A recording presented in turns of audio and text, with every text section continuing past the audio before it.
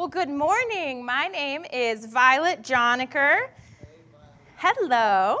My pronouns are she and her, and I am super excited to be sharing a message with you this morning. You might not have seen me so much around last year. I'm actually in seminary, and so last year I was doing an internship. Ooh, seminary got a woo. Thank you.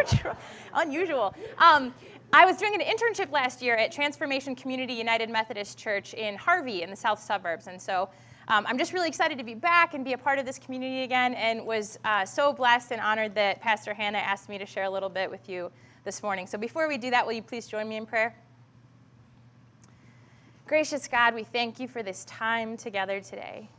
We thank you for the story that we just heard from that ancient text, and we thank you that you are still speaking to us through it. God, we ask that you open our hearts and our minds so that we might hear what you are saying to us in this place. And God, I ask that the meditations of my heart and the words of my mouth would be acceptable unto you, O Lord God, my rock and my redeemer. In Jesus' name we pray. Amen. Amen. I want to show you a few pictures. We'll get some pictures up here on the screen. These are people from our church at the last 3 years of NAMI walks, including yesterday's walk, where a bunch of people from Chicago walked and wheeled in support of mental health. NAMI, N-A-M-I, is the National Alliance on Mental Illness, and it's a really cool advocacy group that works to raise awareness about what it's like to live with all kinds of different mental health conditions. Post-traumatic stress disorder, depression and anxiety, bipolar disorder, schizophrenia, eating disorders, psychosis, dissociative disorders, suicide ideation, and other mental health conditions. I got to do an internship at NAMI Chicago a couple years ago, and I was amazed at how many support groups they coordinate, how much policy advocacy work they do in Springfield and Chicago to lobby for more funding of mental health care, and all the campaigns they run in schools to teach kids and teachers about mental health. Their annual walk yesterday was a way for people to come together and be a public witness that talking about mental health matters, that living with a mental illness is totally possible and you can be living well, and that whatever you or someone you care about is going through, you're not alone and it's not your fault. Each year that UBC has walked, we held signs saying things like, "You are loved," and "Stomp out stigma," and one of my favorites, "Make way for neurodiversity." I hope it makes you feel as proud as I do that you're part of a church that shows up for these things and that doesn't shy away from tough topics. And that's where we find ourselves today in this sermon series, A Beautiful Mind.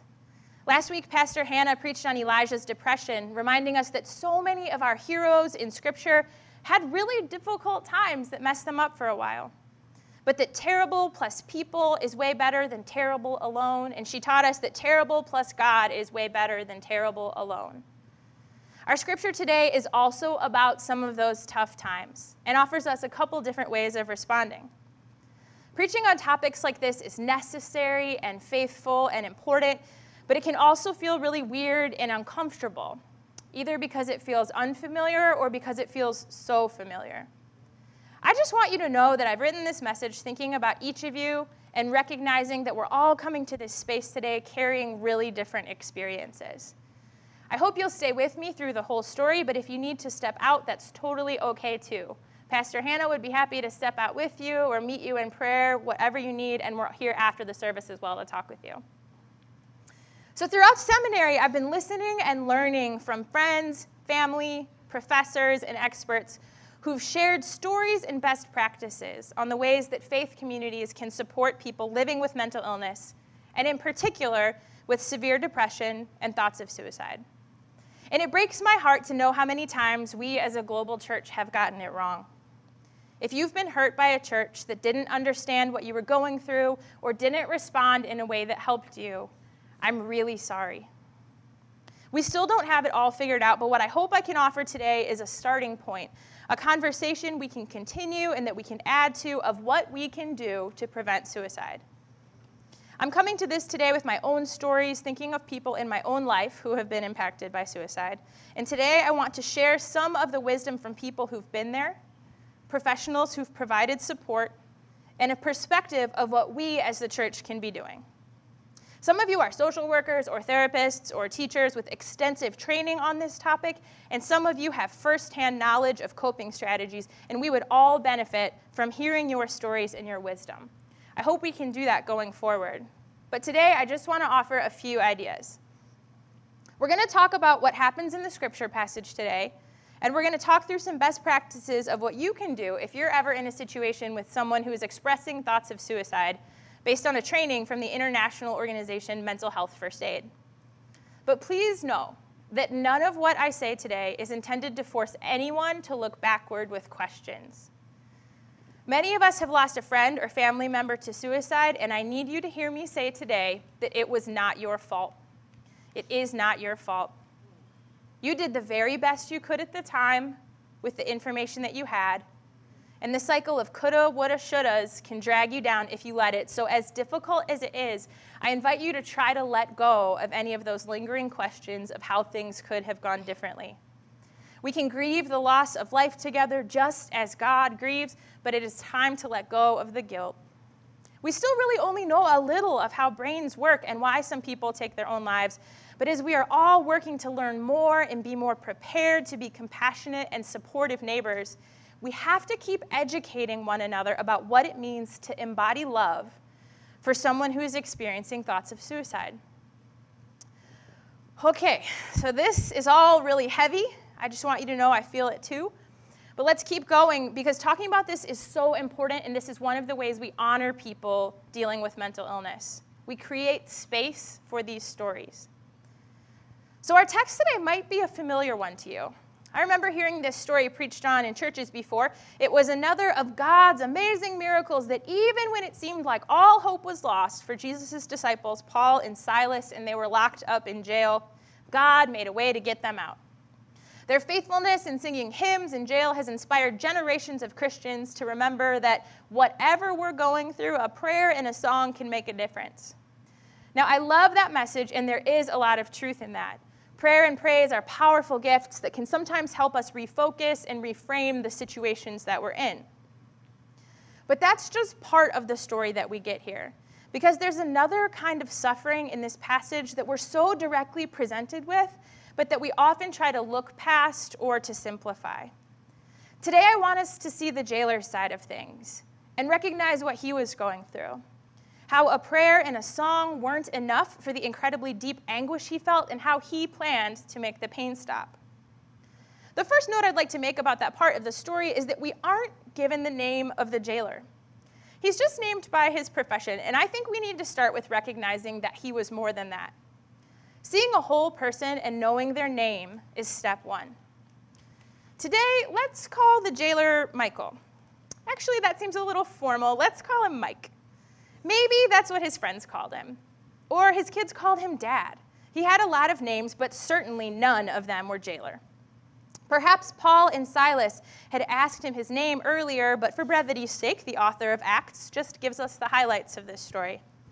If you're ever with someone whose depression is so severe it's causing them to think about ending their life, you might already know their name, and it's good to use it. If this is someone you meet on the bus or at work who you don't know, just beginning with, "Hey, my name is Violet, what's yours?" and repeatedly using their name in conversation can have a really powerful impact. God is always reminding us in Scripture and in our daily lives that every person in this world is our equal, is also created in God's image, and has a purpose on this planet.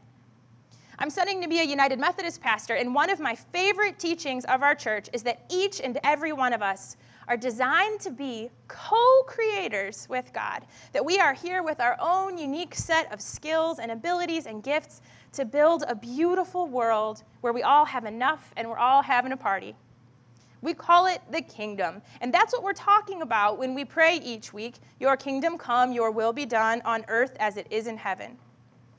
When I've gone to visit people in jail, I think about how we won't be able to fully bring the kingdom until each of those people are out of jail, restored in community, and actively working to create the world God calls us to. There are so many kinds of jails, and depression can be one. I imagine depression is one we each know something about. We all understand feelings of sadness, But severe depression means that because of something that happened in our lives or because of a chemical imbalance in our brains or some combination of those, we're not able to go about our daily lives, go to work or school, complete regular tasks, or have meaningful relationships. If you or someone you know is struggling with severe depression, you don't have to do it alone, and there are a lot of different types of treatment available. Just like physical illnesses, it is absolutely possible for people to live well with mental illness when they get treatment. Many of us in this congregation have shared during testimony or in small groups that we think therapy can be life-changing. And I'm so grateful to those of you who have helped me be as comfortable talking about going to see a therapist as I am talking about going to see a dentist. Maybe someday we'll get to the point where a mental health checkup is as common as a dental health checkup. I believe that one of the ways human beings share love for one another is by taking care of one another through medical science. That the more we learn about the world God has given us and the tools we have to treat our injuries and illnesses, the more we can be amazed by God and these miraculous bodies and brains that we have. But what Mike in our story today was doing before there were professional therapists and counselors and antidepressants, I have no idea. Things must have been really hard for him. He was working in a prison for the empire, and it's pretty likely that his boss was not a cool, thoughtful, compassionate guy. He had a family, but because of patriarchal norms that still pervade our culture, men don't cry and tough guy and man up and all that other nonsense, Mike might have been afraid to ask for help. He might have felt isolated and worried that if he shared that he was having a tough time, he'd be made fun of or seen as weak. The irony of that misperception is that it takes incredible strength to say out loud that you're having a tough time. The bravery that a person with severe depression has to muster that they can send that text or make that call to say they can't stop crying or can't get out of bed is an incredible act of courage. That's why when Mike felt like he was about to kill himself in this story, it was so brave of him to cry out and to make himself physically near others and give them the space to step into. Verse 27 says, "When the jailer woke up and saw the prison doors wide open, he drew his sword and was about to kill himself since he supposed that the prisoners had escaped." The passage makes it seem as though he must have said what he was planning to do because Paul had to yell loudly to him, "Do not harm yourself, for we are all here." This brings us to the next point. If you are with someone, talking to someone on the phone, or see a post online that worries you, or you think they're considering suicide, the very important and very difficult question you have to ask is literally, are you thinking of suicide? I know. The first few workshops that I went to, my eyes got really wide, and I couldn't believe that was actually the most helpful thing to do. But no, the therapists and psychologists reassured the class, you won't put the idea in their head. If someone isn't thinking of suicide, they will tell you no. And if they are, in almost all cases, they are on some level relieved to talk about it. It's important to understand that most people considering ending their own life just want the pain to stop and can see death as the only way to do that. To give someone the space to talk about all of this and to truly listen to them in a calm and loving way can be difficult, but it is necessary and it is a ministry. When you ask a person, "Are you thinking of suicide?" and they say yes, the next question to ask is equally as tough and equally as necessary. Do you have a plan? If not, they will tell you no. If they do, we need to ask what it is and whether they've prepared for it. As this whole conversation is happening, it can be tough to remain calm, but the more of a non-anxious presence you can be for that person, the safer they will feel sharing this very serious information with you. Just imagine the kind of reaction you want from a friend when you're telling them something really hard. Listen more than you speak. Ask clarifying questions and don't rush to judgments. It's always okay to mirror back what they're saying and tell them what you heard. I imagine Paul and Mike in our scripture passage, and Mike must have said something to Paul like, "I totally screwed up. This jail is literally falling apart, and all the prisoners are getting out, and I'm going to get fired, and my family's already so poor, and I just can't keep going on like this. I'm going to kill myself with this sword." I have to think Paul said a little more than we have recorded in Acts, but the point that got across was Paul heard that it sounded really hard. He heard that Mike was really overwhelmed, and he said that there is another way through this situation that isn't death, and I'm going to stay with you until we figure it out. Mike set down his sword. Mike's identity was so wrapped up in his job, in his work for the empire, that he could not see himself outside of it. He became so overwhelmed that failure at work and failure in life became synonymous. A lot of us can feel a similar pressure of falsely conflated identity, a confused sense of worth. Our culture makes it so easy to find ways to determine our value based on the metrics of job performance reviews or report cards or comparisons to our friends' lives or to celebrity Instagram feeds. We get that messaging from other people all the time when the first question out of their mouth at the party is, "So what do you do?" They aren't asking about your hobbies or what sports you like or your favorite books. We mean, "So what job do you have? What do you do to make money?" I remember going to a party when I was unemployed and getting that question and feeling sick to my stomach when I fumbled through an answer about looking for a new job. I felt like a disappointment. And then I remember being thrilled beyond belief when I visited Urban Village Church like 4 years ago, and the pastor asked me the much more open-ended, "So how do you spend your days?" It felt like a breath of fresh air. What are the spaces in your life where you know you are loved, where you don't doubt your value and where you feel affirmed? What are those spaces that you create for others? It can be as simple as calling your aunt and asking how her week is going and ending the call by telling her how much you appreciate her. It might be mailing a card to your grandpa with a picture of you two from years ago and telling him how much you've learned from him and how much you still want to learn and asking for advice about something. Or it might be how we support our friends. I saw a tweet the other day that said, "Behind every successful woman is a group text hyping her up." Amen. There are some situations where I don't know what I would have done without that group text of Beyonce lyrics and Leslie Knope memes and cute animal encouragements. But we are so in need of those reminders that whatever the world is throwing at us that sucks and hurts and makes us question our value is not what God wants for us. We need reminders of love when people in government tell us our value depends on borders and birthplaces and don't follow the biblical teaching to love and welcome immigrants. We need reminders of love when people who are calling for justice and equality are met with violence and hate speech. We need reminders of love when we are made to feel that our gender or sexual identity or any bodily features determine our worth. And every day we need reminders of love when it feels like the social construct of money in our hyper-capitalist system has anything to do with who we are.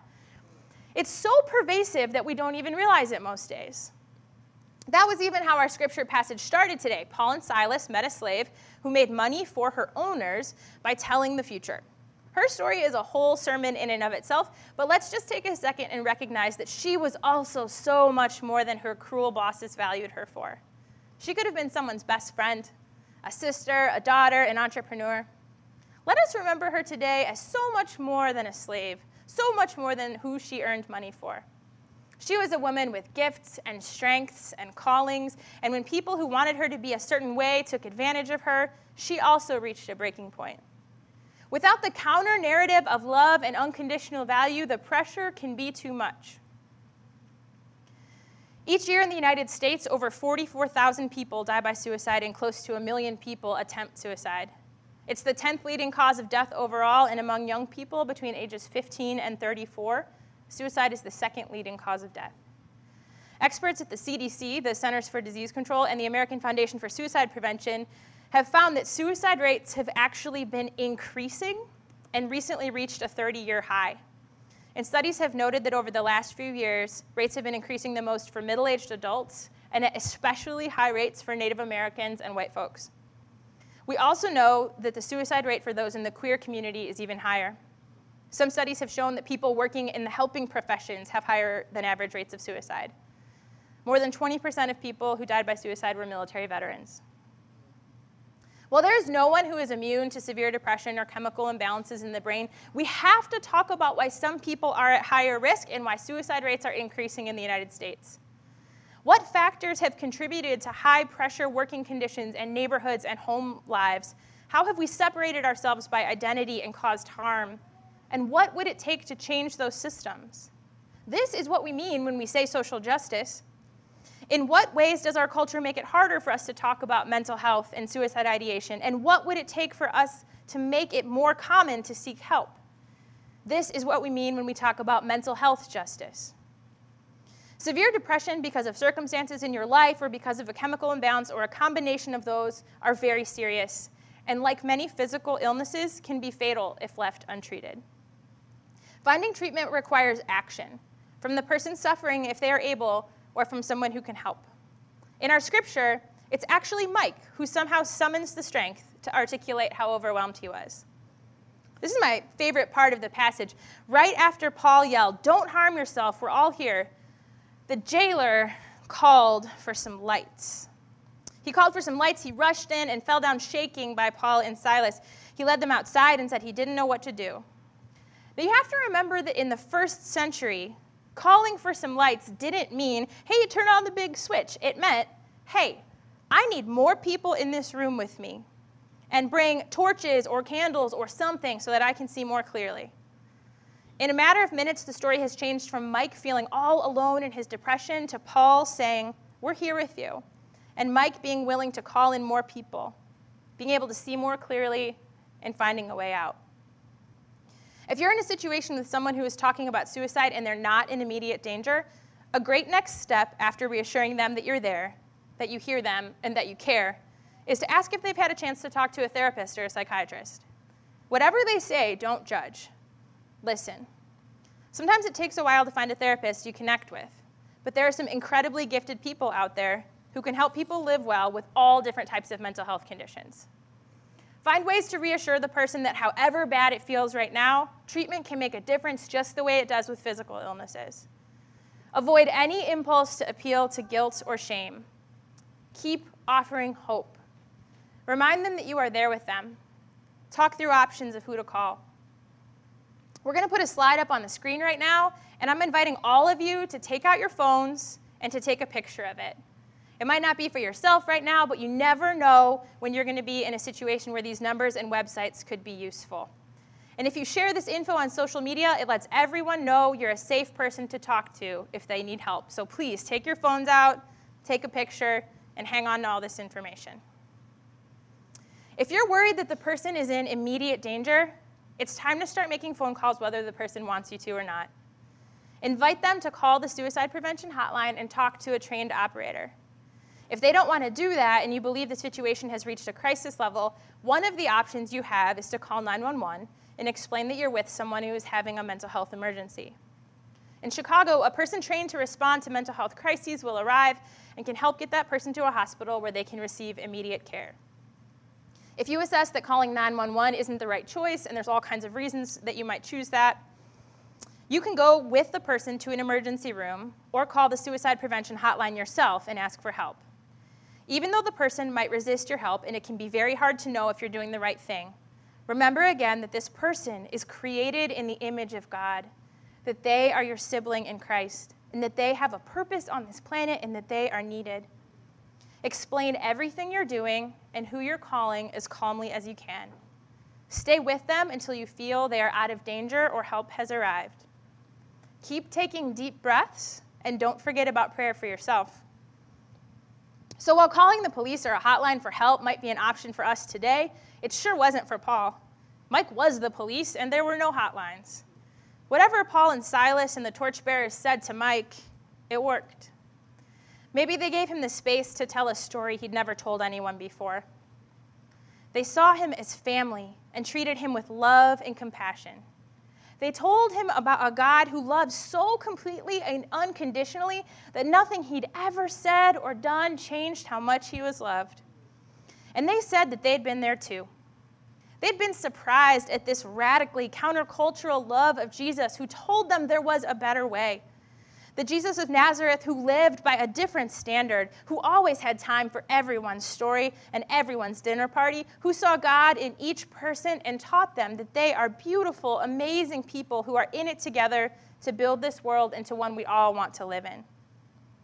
That was God's promise then, and it is still God's promise to you now, here today. You have a purpose, and there is a part of this beloved community that only you can create. God is calling you to do amazing things, things that bring light and love and life into spaces where people can't feel it right now. Just by being here, by being alive, by being in relationship with others, you are changing lives and teaching the world more about God because you are uniquely created in God's image. Your presence is an incredible gift to this community and to this world, and we need you to stay. We need you to bring the colors into this painting that only you can add, to sing the song that only you can write, to cook the foods that only you can make, and to make this party better just by being at it. There will still be days that are hard, but you are not in it alone. We need you to be totally honest about how it's going for you and how you think we can make this world better. And every time you live out that radically countercultural, unconditional love, you have shared the good news. Amen. Amen. Amen.